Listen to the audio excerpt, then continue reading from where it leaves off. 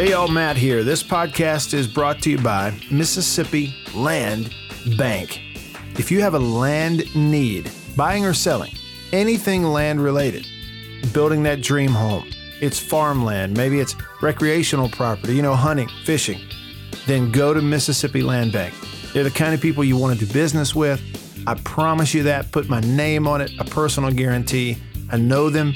You will be happy if you make that phone call first to your local Mississippi Land Bank branch office, or just walk in.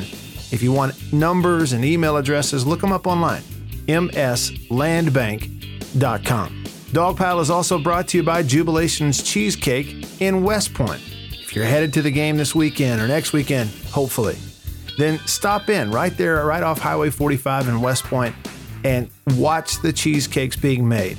Enjoy coffee while you're there in the coffee shop. And say hey to George and Luann and the folks at Jubilations Cheesecake while you're there also. And tell them we sent you.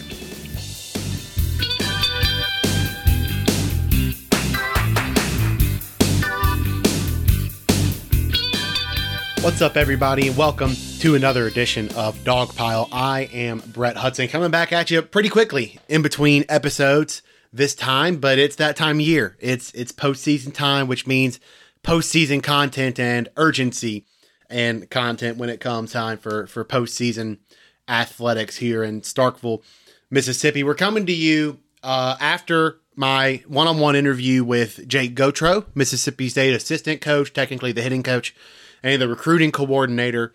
Really insightful. Gautreaux is one of the probably almost certainly top 5 people on campus that I just enjoy speaking with. He's always an interesting conversation. I think that shows through in our podcast. We talked about coaching philosophy and hitting as a whole. We kind of dug into individual hitters in this Mississippi State lineup and bench, and then a couple of fun stories about his 2 boys and his family at the end. So a fun podcast with Jake Gautreaux. I hope y'all give that a listen. But we're coming back to you immediately after that episode because it is the day before play of the Starkville Regional, which means it's press conference day. That's how these NCAA events work. The same thing happened for the women's basketball team when they were hosting the first 2 rounds of the NCAA tournament here in Starkville. The day before, all the teams get in town, they have a little practice in the facility, and they talk to the local media. And that's what today was. So we've got a bunch of sound bites and a bunch of insight from Southern Miami and Central Michigan. We'll get to that later on in this episode. But of course, we're going to start with the Mississippi State news. People have been asking about starting pitching all week long. We finally have our answer. JT Ginn will have the ball Friday afternoon against Southern. That leaves Ethan Small to start the Saturday game, be it a winner's bracket game or a loser's bracket game. And then we're assuming that leaves Peyton Plumlee to start the Sunday game, which, if everything goes right, could be Mississippi State's first chance to punch its ticket to a super regional. My take on that is, there are a lot of people on Twitter clamoring for either Plumlee to start the Friday game against Southern or to just bullpen it and save your starters for later on. I'm not a big fan of that bullpenning thing just because you want to guarantee that all 3 of your starters get a quote-unquote start or at least starter amount of work in a regional. And since you can win a regional in 3 games, you'd probably like to set your starters up that way. So I wasn't a big fan of the bullpenning piece of that idea. My biggest thing was, as long as it wasn't Small on Friday, I was going to be fine. I could see merit to both sides in terms of Plumlee and Ginn. But I guess my biggest thing on that was, I have all the respect in the world for what Southern is building there in Baton Rouge. Coach Carrick Jackson really has a plan there, and you're going to hear a lot from him in maybe a couple minutes or so. But this is a Southern lineup and a Southern team as a whole that can be overwhelmed by a talent grouping like Mississippi State. So I just thought that in my opinion, the best case scenario was to save your quote unquote ace, which to this point has been Ethan Small for a game with a bigger opponent on the other side of it, with a higher leverage so to speak. Whether you win that game, whether you win the game against Southern or you lose it, that Saturday game has a lot of leverage going through to Friday. Now, of course, Matt made the opposite point on the previous episode of Dogpile, where he thinks the Friday game of that regional is the most important, and there's merit to that. I agree with that to a certain extent, but this is just my opinion. As long as Ethan Small didn't start the Friday game, to line him up for a Saturday start, I was going to be in favor of the plan, and that's ultimately what happened. So no complaints for me. This isn't going to spawn weeks long ranting like people intentionally walking Jake Mangum, put it that way. The other news out of Mississippi State's turn at the podium on Thursday, was that Elijah McNamee, we got to watch practice today, and he was running around taking some fly balls, took some BP, looked pretty smooth, pretty natural out there. Coach Lamona said he isn't 100% sure of what exactly his role will be in terms of right field or designated hitter, but that the recent days have been, quote, better than expected. Those are Lamona's words out of McNamee, and he wants to see him move around in a game-like situation, which I assume won't come until some pregame stuff before that Friday afternoon game against Southern. But I think, and Lamona's more or less said this, you're going to see McNamee during the Starkville Regional, whether it's a full-on start in right field, whether it's a DH, whether he starts at DH and kind of works his way into right field. All of that is to be determined based on how McNamee moves around a little bit in game-like situations or straight-up game situations. But that's the news out of Coach Lamonis in Mississippi State. You're going to see Elijah McNamee in the Starkville Regional. The role remains to be determined. That was about all in terms of value for Mississippi State today. So let's turn the page to Friday afternoon's opponent, the Southern Jaguars, the SWAC champions. Coach Carrick Jackson had the unenviable task of replacing Roger Cater, he of 33 years at the helm at Southern, 14 NCAA tournament appearances. But he doesn't fear for how his Jaguars will fare in this environment. One, because Southern has done it here before with wins over LSU, Northwestern State, and Nicholls State this season. Also, Southern played here last season in a midweek game. But also because this is just a stepping stone to where he wants Southern to be. Well, I think at the end of the day, when you're playing teams of that caliber and you're playing a Power 5, specifically somebody out of the SEC, there's a certain level of baseball that's played and expected at that level. And so being able to get our guys in that environment the first time through wasn't to our advantage. We make an error in the first inning. We put up an 8 spot. We're not chasing 8 runs at LSU against LSU. Then they come to our place and we get good pitching. We play good defense. We have quality at bats. And so I think what it proved to our guys is that the same message I've been telling them all year: go out and play the game clean. I don't need you to be a superhero. I don't need you to do anything spectacular. I need you to do the things that are necessary to put us in a position to be successful. And then at the end of the day, we'll look back after the 27th out is made, and either we got the win or we didn't get the win. But don't put ourselves in a position where we look back and have regrets on how we played the game. And so I think if we can approach it the same way during this regional, I think we'll put ourselves in a really good situation. That's one of the main reasons why this job was attractive to me, is because of what it was. And so for me, being able to get back to what it was and then taking it to another level is the ultimate goal. And so being in this environment is going to be the jump start to that, because now the things that I said on day one when I was hired have come to fruition. We want to be a team. We want to be the first HBCU to go to Omaha. We want to be that first HBCU to get a win in a regional, win a regional. So now we're starting to take those steps, and there's no reason for us to look back moving forward. I told our guys, hey, I've been on the other side of that, right? 2015, my last year at Missouri, we won 6 out of 10 weekends. We won 15 games in the SEC. We were the first team in the SEC to win 15 games and not make a regional. But we got swept by UW-Milwaukee. We split with Pine Bluff. We split with Air Force, and we lost to Arkansas Little Rock. Those 6 games cost us. And so delivering that message to our team is you can play spoiler because nobody's expecting you to do more than that. So now we're coming into this regional. We have good offensive numbers. People are starting to take notice of what we're doing. But at the end of the day, we're still the underdog. So they're going to carry that with them always and hopefully put us in a position to go out and do something that's not been done before. Southern does have some reason for optimism here. I wrote about the high batting averages and the stolen base numbers on the website earlier this week, but Southern outfielder Hampton Hudson sees that speed helping the Jaguars in the field too. Well, like you said, we've got athletes all over the field, whether that's in the outfield or the infield, even behind the plate.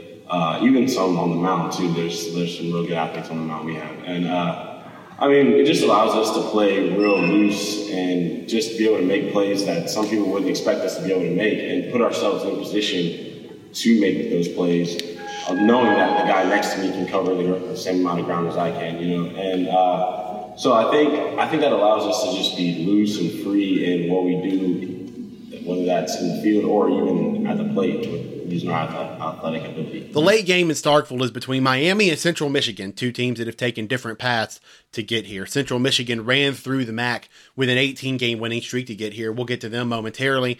But Miami had to find itself on its way to getting here. The Canes started ACC play 3-6, plus a series loss to Florida and a midweek loss to Columbia in March, but they since found themselves to win 11 of their final 14 regular season games. This is Miami coach Gino DeMare. Because we were playing without all our bullets.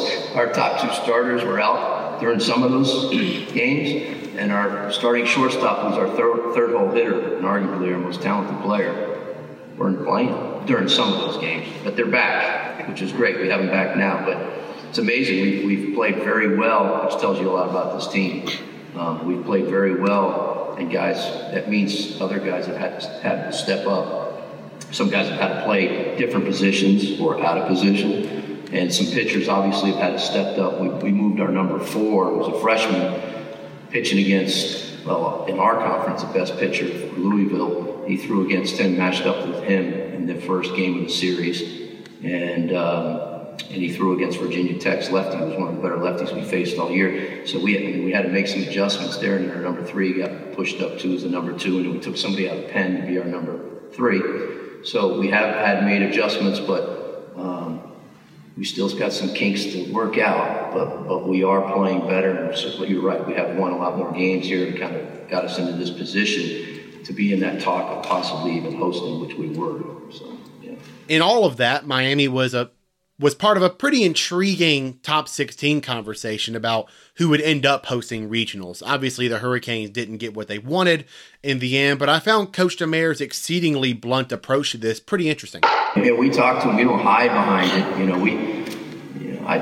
I'm very honest with our players. I told them, I think if we won the North Carolina game in the ACC tournament, probably a good chance we're going to host.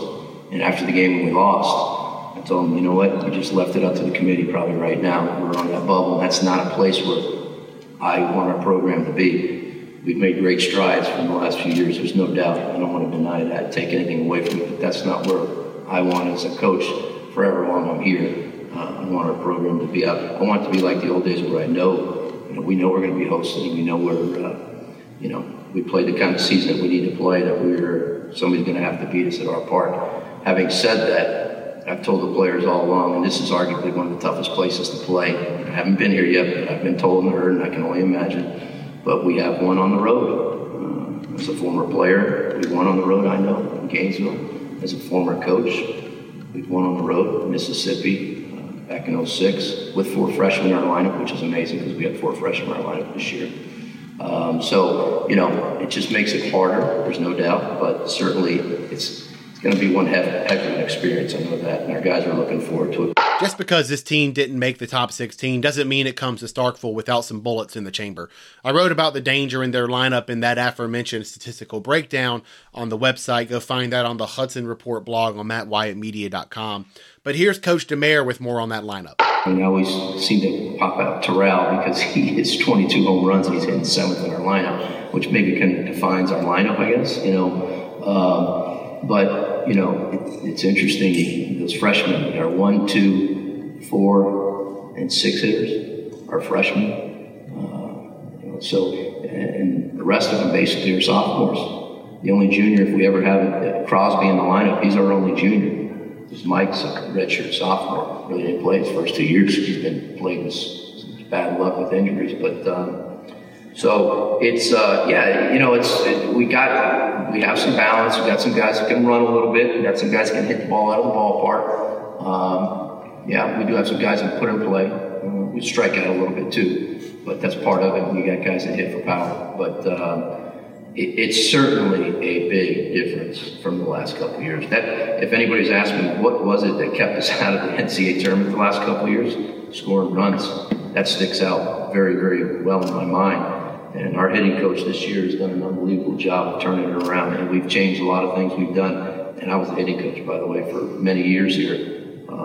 But we had to make some adjustments, and I had to swallow my pride and get a little humility and open it up to him. And first year as head coach, first year as our recruiting guy, which, by the way, he was our volunteer, which we bumped up, which was great. But so yeah, the offense has been probably the biggest surprise of our team. Even I didn't see this coming, because our strength really going into the season was our pitching.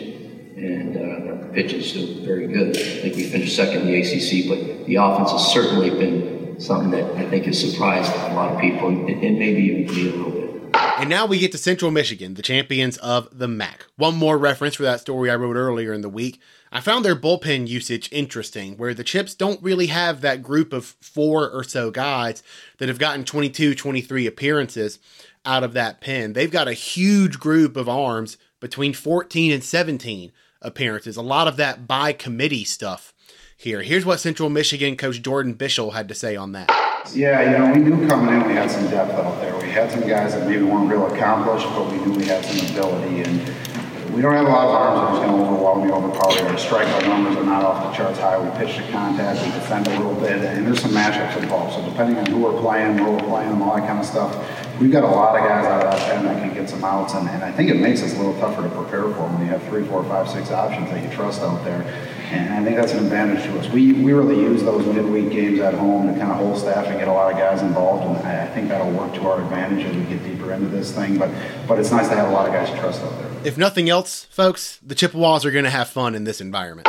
We don't quite have the same stadium in Mount Pleasant, Michigan. We've got a really nice setup, but when we won our conference championship in the regular season, the place was packed with 500 or 600 people, which was an awesome environment. But I've been told they should draw maybe a few more than that out here. But I think the guys are just soaking it up and enjoying it, and it'll create some great experiences for our guys. And I think it's nice we've been here for a day now. We're going to move from soaking up atmosphere to trying to enjoy it and win some ball games and find that balance. Yeah, we've certainly got the cheerleaders in the dugout to do it. I can promise you that. We're a pretty high energy group that enjoys it, and from what I can gather, there's probably some Mississippi State fans that like to have fun. So certainly, we're not going to argue if they want to pull for us a little bit. My expectation would be if we end up facing Mississippi State, they'll probably just switch sides and cheer for us most of the time. All right, folks, I hope you're as caught up with the Starkville Regional as you possibly can be to run over what we know of the schedule right now. And of course, all of this is weather dependent. Y'all know baseball well enough to know better than to assume things are going to happen as the way they're scheduled in this sport. Mississippi State will play Southern Friday at noon.